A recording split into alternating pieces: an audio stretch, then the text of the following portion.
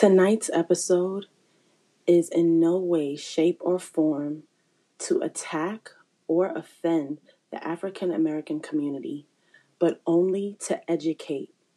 These are experiences, opinions, and facts that will be spoken.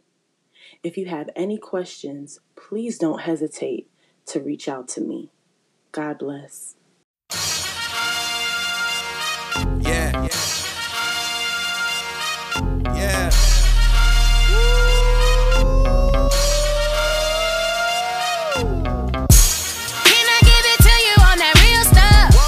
Hello, everyone, and welcome back to Adultish.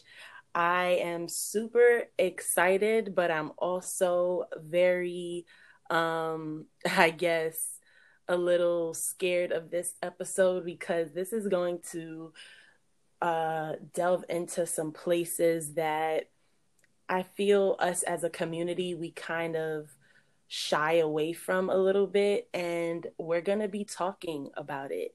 I'm going to be addressing and talking to the Black community as a whole, because I do feel like it's important for us to know and be aware of what it is we do as well. So, tonight I have a very special guest that's on. I've known her basically for almost my entire life.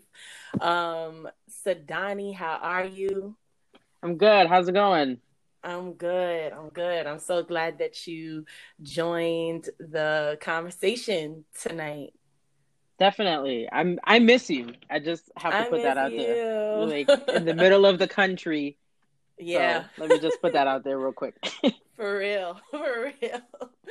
Oh man. So I definitely wanted to do this episode and bring light, I guess, to a very real struggle that us as a Black community we do go through.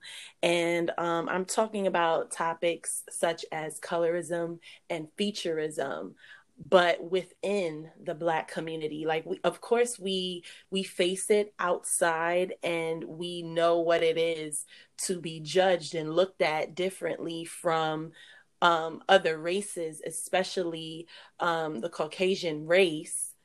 We know that, like, there's a lot more judgment, not from everyone that is Caucasian, by the way. I want to put that out there, not from everyone, but we get, certain stares, we get looks, we already get prejudged from that side.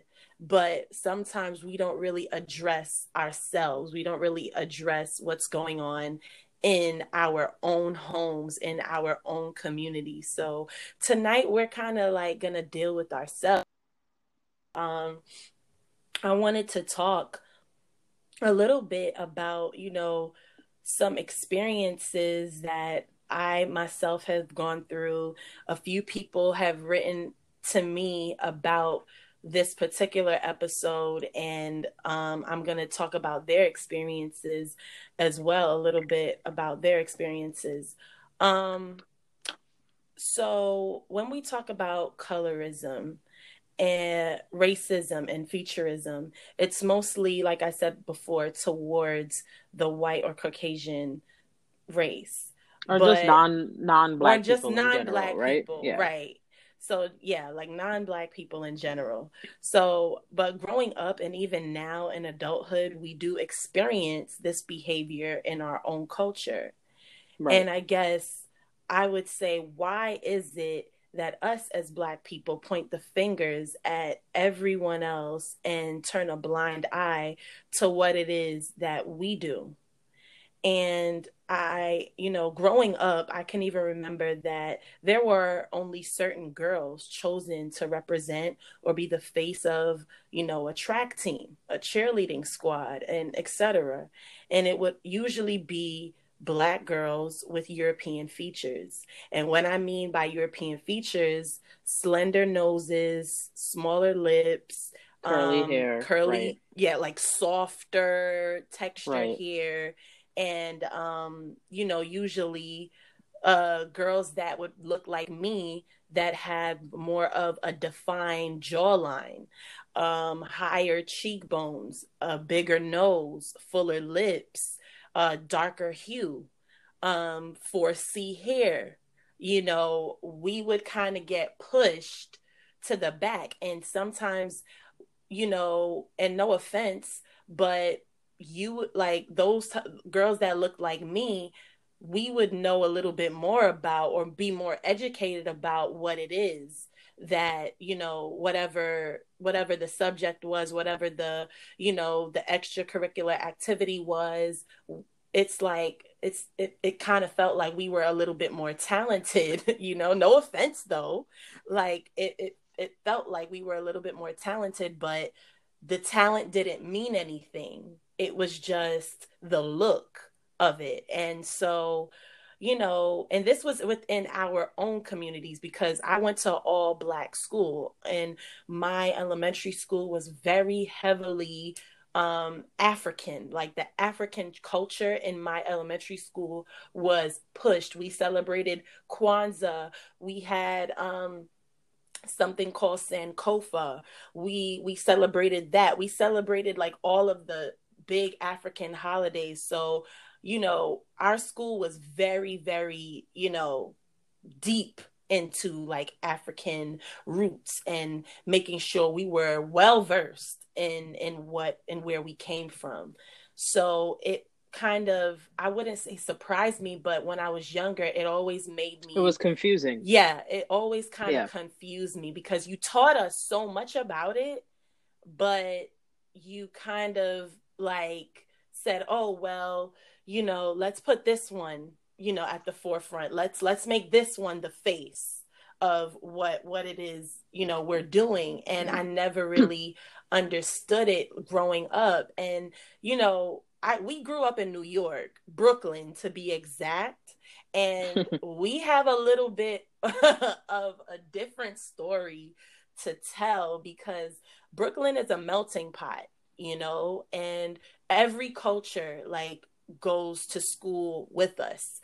Even in our, in our inner city areas, like a lot of different cultures go to school with us, especially the Hispanics.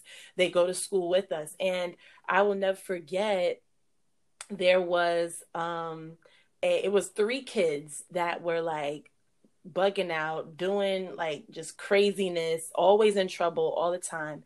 And there was a darker skinned boy, a light skinned boy that was Black, but he was light skinned with green eyes and blonde hair.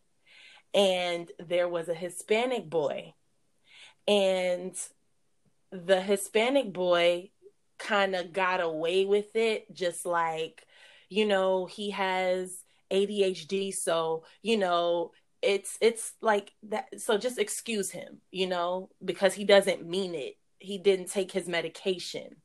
And then the lighter skinned boy, oh, he doesn't really do this a lot, he just follows behind them, so it's not his fault really.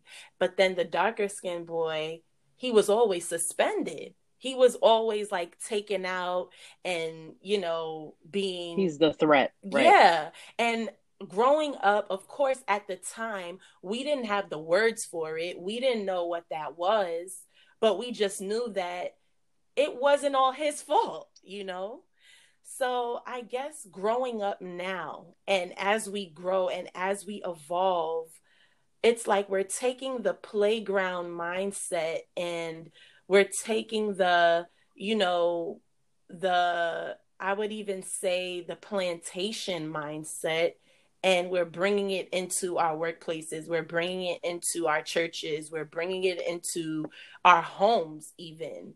And we don't realize what we're really doing, or we may be ignorant to what we're doing, and how we're showing favoritism to certain people. And it's like, you know what I mean? Because it's like, I don't know if there's like a subconscious thing that's happening. Well, I mean, so it's interesting. Nanny H. Burroughs, she was a activist and educator, and in a 1904 speech, she sarcastically quipped that she says, many Negroes have color phobia as badly as the white folks have Negrophobia. Wow. And so, wow. Frantz Fanon, who has been dead for a mighty long time, but is a phenomenal he was a phenomenal psychiatrist and philosopher. And he always talks about, great book, The Wretched of the Earth. And in it, he talks about how colonization, how colonialism, the impact that it has on those who are colonized. And he basically says that those who are colonized, upon newfound freedom, upon having the task of building a new nation, he's like, the first thing that they do is look for somebody else to repress. Because the idea that violence is the only language that they know. And so when they have to communicate, they communicate violently. Wow. And so within the context of the African diaspora, and so that means those of us who are in Brazil, in the Caribbean, in the UK, here in the States, wherever you are, where you are not the majority, or even if you are the majority in numbers, you are not the majority in power.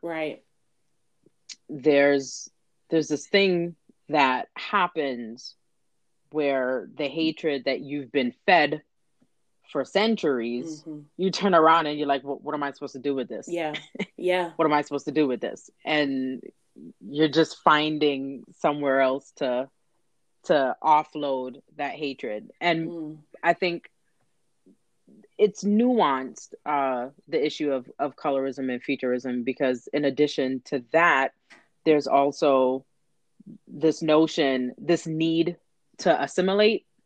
So, like how during the Jim Crow era, actually long before the Jim Crow era, since the beginning of chattel slavery, passing has been a thing, right? So if you could pass for white, you would, because you could survive. And, I don't begrudge anyone who had to do that in the past. You survived. They had to do what they had to do. Right. You made it work for you. The thing is, in the States, in the UK, wherever, your best bet, or rather the best way for you to assimilate, is your proximity to whiteness. And so what that means is, for lighter skinned Black folk, lighter skinned Latino folk, it means, look, if I'm walking down the street and somebody assumes I'm white, I'm not going to say anything. And in addition, it's not just assimilation in terms of passing for whiteness, but assimilation also means anti-Blackness. Right? The best way to prove that you are American is to be anti-Black. And so if that means like what Nanny Burroughs said when she's like, listen, we hate each other just as bad as they do. That is, I think, and also the issue of colorism is a issue of self-perception. The term colorism didn't exist. It didn't appear until 1983. Alice Walker writes what is now known in high regard. It's held as like the womanist text. She writes, In Search of Our Mother's Garden. And that's the first time that we see it written down, the term colorism. And the reason why, although the feeling, the sentiment, the tension, the struggle has always been there, the reason why it never quite had a term is because it means different things in different communities. It means different things for different people. There are no clear lines about those definitions. And so what that means is it's just a matter of self-perception. And so you have dark-skinned Black people who are like, hey man, I'm Black. It is what it is. Right. and they embrace it. And, you know, Black is beautiful, Black is bold, Black is lovely, and they're fine with it. Mm-hmm.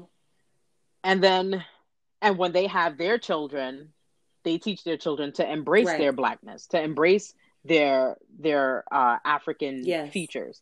But then you also have parents who, you know, they make sure that their spouse is lighter skinned, softer hair, because, you know, they want to have pretty babies. And that's a problem, a matter of self-perception. How do you see yourself? You know, how do you perceive yourself? What do you think of yourself? Because I even but remember, I don't want to like, say sorry to cut you off right here, but it's such a like good point as what you made, to like making sure you marry a person with softer hair or a lighter skin, because you want your children to quote unquote have, you know, softer hair or a lighter hue, you know. And I remember I feel like you first kind of taught me a little bit about all of this stuff. And I think we were having a conversation and I said, oh yeah, I feel like this person has like good hair. And you were like, everyone has good hair. And I was just like, I'm like, wait. I'm like, okay. And when you started to like go into it, I'm like, wait a minute, you know what? She has a point. Just because my hair may be a little bit more coarse and, you know, not as easy to, I guess, do certain styles or whatever it is, it doesn't mean that I don't have good hair. It just means my hair is a different texture.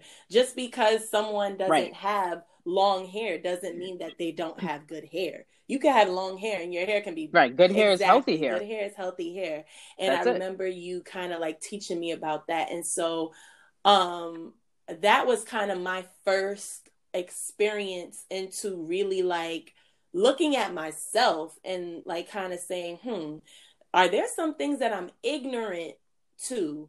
Because sometimes, you know, and no offense, our parents can only do as much as they know, you know, especially our parents are from the Caribbean. So it's a different culture. And this is a huge issue. Right. It's huge. It's a different culture. So, with having parents from the Caribbean, having family members that are from the Caribbean, there would be one summer and there will be one summer I would go to Jamaica and it's like I know somebody or I've seen someone that is friends with my cousins and it's like they're dark, you know, they look like me. They have darker skin. And the next year, whenever I come back, they have lighter skin. And Nadinola. And their hands are the same color as mine. And I'm just like, okay, hold on. And that's when I was introduced to skin bleaching. And I said, wow, like people really do Which, this. by the way, isn't, you know, it's not a new thing. Like Nadinola had advertisements in the like 1940s that promised lovelier, lighter skin. And you know, the model was always a woman, always. And now we're talking about that was 1940s. Now we're in 2021, and like skin altering chemicals and creams, that's a multi-billion-dollar industry, and it's global, you know. And so that's why, although I do believe that colorism and featureism is a matter of self-perception, I have to emphasize that the problem isn't just self-perception. It isn't just, you know, like saying Black people, love yourselves, learn to love yourselves, accept who you are, feel good in your skin. It isn't just that. It's also the issue of the white gaze of mainstream society, right? It's how our social spheres are constructed and created. It's how systemic oppression bleeds into our home. And by that, I mean the fact that, like, there was a 2007 study that talks about the different pay rates for darker skinned men, and how it mirrors the same for Black and white men. So basically, you know, Black men are making less than white men, but even furthermore, darker skinned Black men are making less than light skinned Black men, right? Looking at our criminal justice system, the fact that in 2011 there was a research study that talks about how on average darker skinned women are given longer prison sentences in the United States, right? So and we know, those of us who go to public school, we know for sure darker skinned girls are suspended at higher rates than the rest of their peers. True. Right? So not just, and when we mean by the rest of their peers, not just light-skinned Black girls or, you know, Latino girls, but also white girls, Black boys, white boys. They, you know, they tend to be suspended at higher rates. When you look at romance and love, time and time again, every 5 to 10 years, there's another study that says, like, oh, by the way, dark-skinned women are less likely to wed. You know, and not because they aren't trying to fall in love. Yeah, it's true.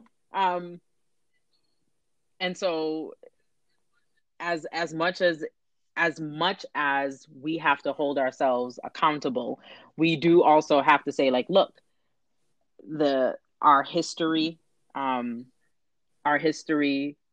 different policies, different understandings, different world perspectives also contribute to this. Toni Morrison, who you know I love forever, still, like, I miss her like she's my grandmother, you know. She's got this really, really beautiful essay entitled "The Slave Body versus the Black Body," and she basically boils it down to the fact that, like, the problem with our skin, and it's not our problem. The problem that everybody else has with our skin is that although slavery has ended, they're the marker.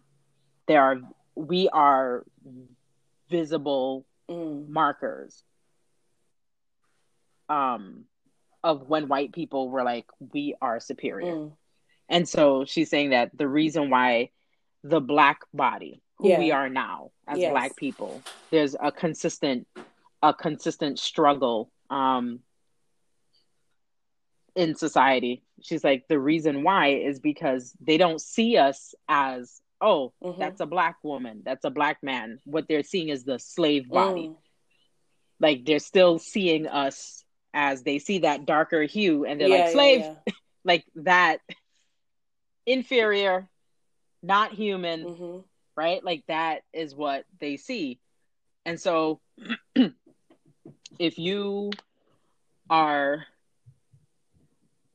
you know, not even willful, but you have to participate, right? Like, you have to go to school, you have to go to work, you have to socialize, you have to go to church or synagogue or wherever. Right, wherever you're going, like, you have to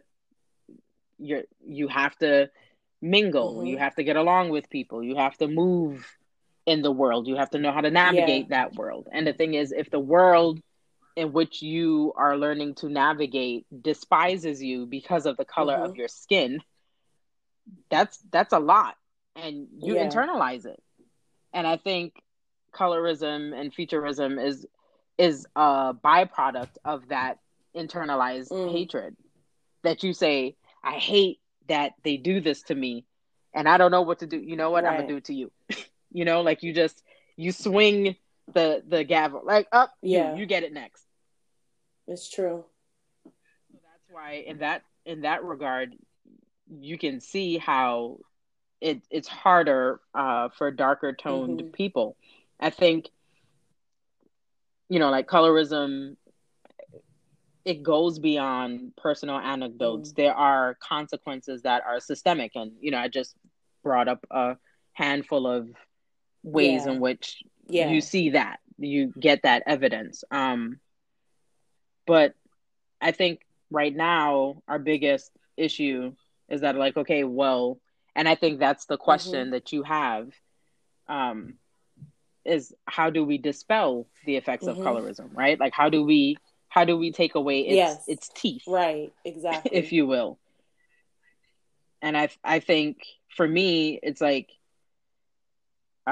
first you have to name it, which, thanks to Alice Walker in 83, we now have a name for the problem, right? So we've named it, and so now we have to confront it. And how we're going to confront it, I mean, I've been seeing different cases in mainstream media that I'm like, okay, this is looking good, where you see people like Issa Rae,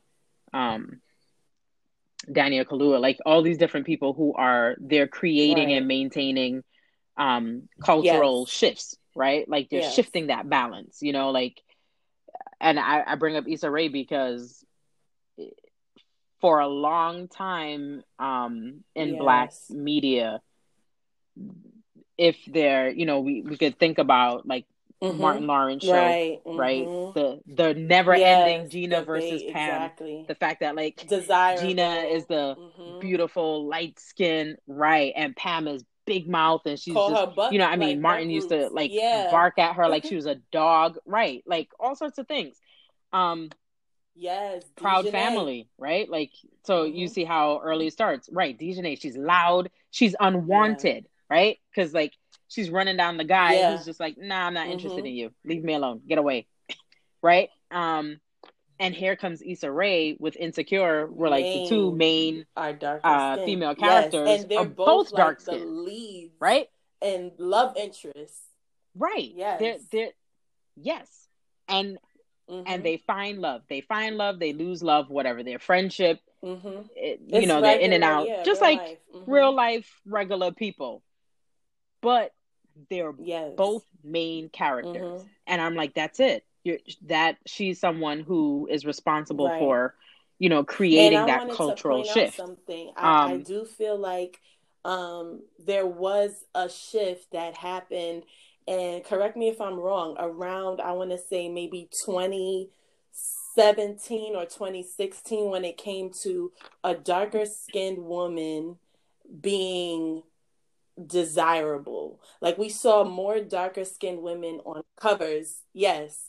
And Lupita Nyong'o. It was almost like, I don't want to call it an obsession, but it was almost like surreal. Everybody was like, oh my goodness, her skin is so dark and so pure and so, oh my goodness, it's so nice and it's so beautiful. And I'm like, whoa, when since dark skins get all this love now? Because I remember, again, growing up back in Brooklyn, like elementary school, I don't know if you remember this saying, but it used to be a real popular saying in our schools, and it was like, light skin is the right skin and all this stuff, and it was just like, wow.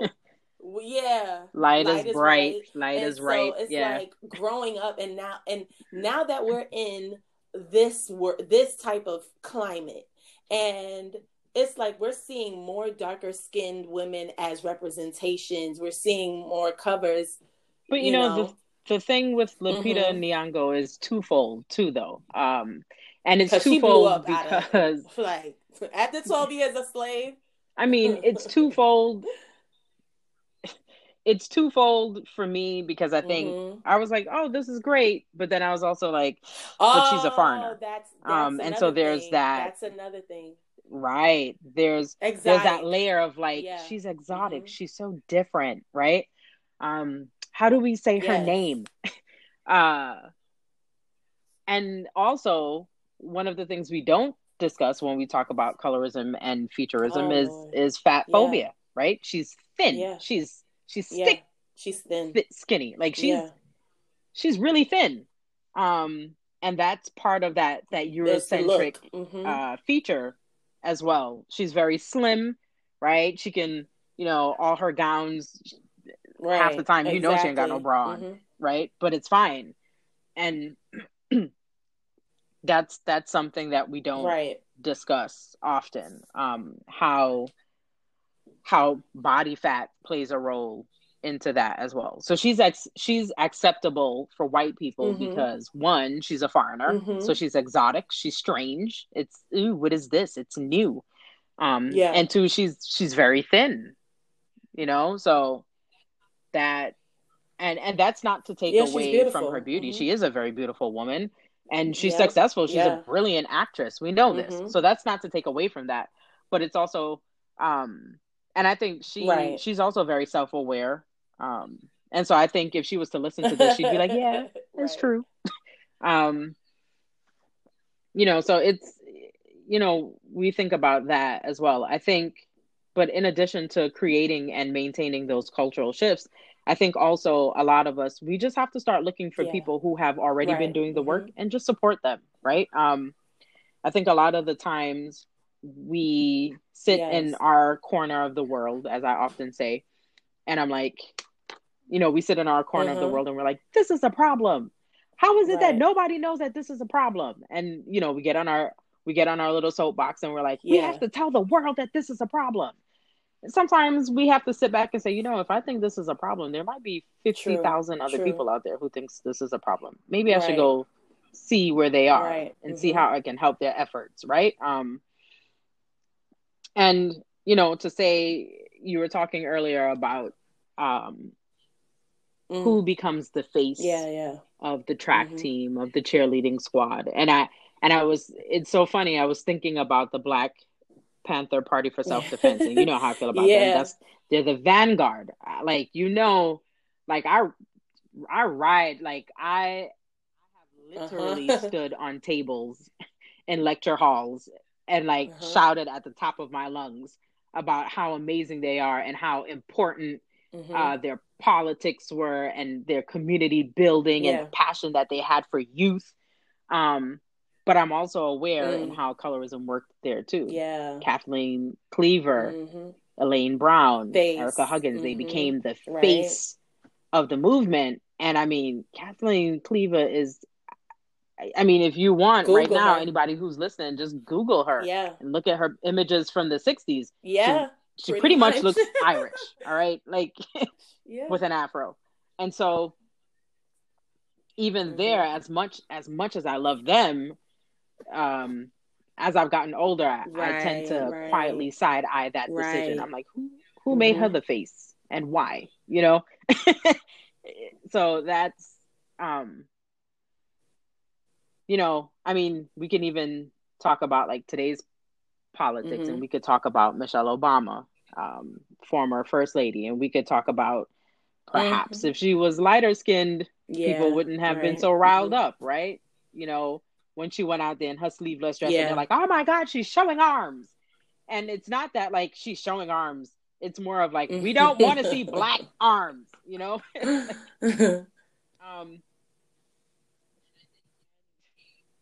And I think, you know, she became a symbol, a beacon for average middle class Black women, darker skinned Black women who were like, wow, look, somebody like us is up there, you know? And that's important.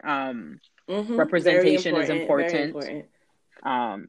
As long as we don't get tangled and tied up like right there. Like, we can't just stop at like representation. We have to look at, like I said, the ways in which it affects our economics, how it affects our community building, how it deals with education, you know, our love lives. Like, we have to look at these things, and we have to actively hold ourselves accountable. So that means every time that you take a walk in the park and you see a little light-skinned baby, you know, you don't go, oh my God. I mean, of course, all babies are cute, right? But if you find that like your heart is skipping like several beats simply because the baby's light skin, you might want to like say, you know what, I gotta check. We have to check ourselves. Like, we have to, because even when it comes to men, you know, and I've had to check myself too. because I'm not gonna say that, you know, there's no such thing as preference. Yes, everyone has their preferences, but sometimes you have to kind of look back and see, why is that? You know, you kind of have to see, well, why do I go for these types of, you know, skin, like men with these type of skin tones or features or even eye color. You know, you have to kind of check that. And last year I started to check that within myself, and 2020 as a whole made, I think, me reflect on every aspect of my life. 2020, if y'all some things, like, I don't know what happened, but honestly, it made me reflect on that part of my life, and it made me start to just view people as people. Like, everyone is beautiful in their own way, you know. And yes, you are attracted to who you're attracted That's right. to. You love who you love, but at the same time, yes, but right, but if your attraction is designed to target and exclude a particular group of people, why? You got to ask yourself why. It's a real problem. Yes, you know, especially if you look like them, because right? Now like, it's like a problem with, wait, do I not think that I'm beautiful? Do I not think that I'm you know? Right. And that's why I say it is a matter of self-perception, you know, because if your dark-skinned father and your dark-skinned mother with their wide noses, full lips made you, and you're like, and you love them, and then it's time for you now to settle down, and you're like, all right, you need to scratch that off the list. You need to ask yourself why. That's the thing. And you need to be honest. That's the thing. And sometimes, you know, honesty and really putting the mirror to yourself, it's gonna sting, because, you know, I wouldn't say the problem is the people that are outright ignorant and that are talking reckless on television or on social media, on whatever platforms they have. I would say the problem is the ones that are silent and it's hidden in their heart. I feel like those are the things, and and those are the people that I believe, because they let a lot of things slide. Absolutely. And you know, this conversation is, I feel, so important, because we've covered like different aspects tonight with this conversation. And you know, I definitely want to do another part for this episode, because I do believe that there's some other layers that, you know, we do need to discuss, and and people are asking about this. And one thing that I like, you know, is that us as a generation, especially, you know, the millennials and going into, like, you know, the 30 age range, I feel like we are trying, some of us, not all of us, but I feel like some of us are trying to learn, and we're trying to kind of better ourselves, better our thinking, because most of the times we weren't exposed to, you know, well, this is right, this is wrong, or the way how you know, you think about this is not all the way right. You know what I mean? And it's not until I went to college. I think more importantly, I had an African American history studies class. I didn't know a lot, you know. But yeah, right. You were saying something before. Oh no, I was saying I think more so than, you know, our quest for learning, I think a lot of it is just, there are things that we've seen and we're like, this doesn't work. We know it doesn't work, and we're just trying to disrupt the pattern. It's a cycle, that's really important. You know, I do believe that there's cycles that do need to end. There's, you know, generational curses that I believe that we don't want to pass down, and certain ways of thinking we don't want to pass down. And we're trying to learn, and we're trying to do something about it. But It's not over yet. I do, like I said, I do want to do another episode with this because I believe it's so good. And, you know, there's so many different like parts and there's so many different things that we can talk about individually, like featureism individually, or, you know, so there's things that we could talk about with this this loaded, because it is a loaded conversation, because these are loaded topics. So yeah, and I mean, of course, everyone has different perspectives and experiences, and it's important to so yes, the honor them all. So yeah, it's just getting started on Adultish. It's just getting started, and Sadani, again, I thank you so much for even like participating and being a part of this. I believe that, yeah, I know. I'm typically antisocial, but you know, man, I never have a problem doing a favor for you. So, me, man, and I like when I thought about this topic and when I was like really, you know, taking some notes and looking into it, and even looking at, you know, now, and I was just like, she's the perfect person for me to like have this conversation with, you know, especially with you giving me my first lesson on what good hair was. I just was like, yeah, man, like this is, because at the time, right. That's right. Good hair is healthy hair, people. In my hair. And I remember like every time I would relax my hair, it always was just, it would like, it last for long. And I was just like, I remember so like tired of it, and you were like one of the first ones like to start going natural, and you went natural, and I was like, yo, you know.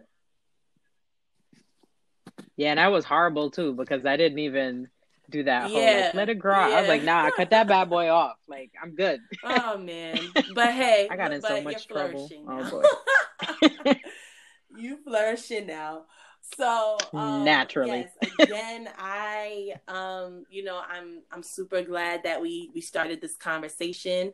It needed to be talked about, and you guys, thank you for listening. Thank you for being a part of this journey. I hope that everyone has gained some type of knowledge from this, because trust me, it's a lot, but I believe that when you really sit and listen and have these conversations and you're open, that's the first thing we have to do, is just be open to listening, to not just having a conversation, but to listening, and not listen to respond, but listen to understand and gain that knowledge. So you guys, again, thank you for listening. Thank you for being a part. And until next time, we thank you. This is Adultish.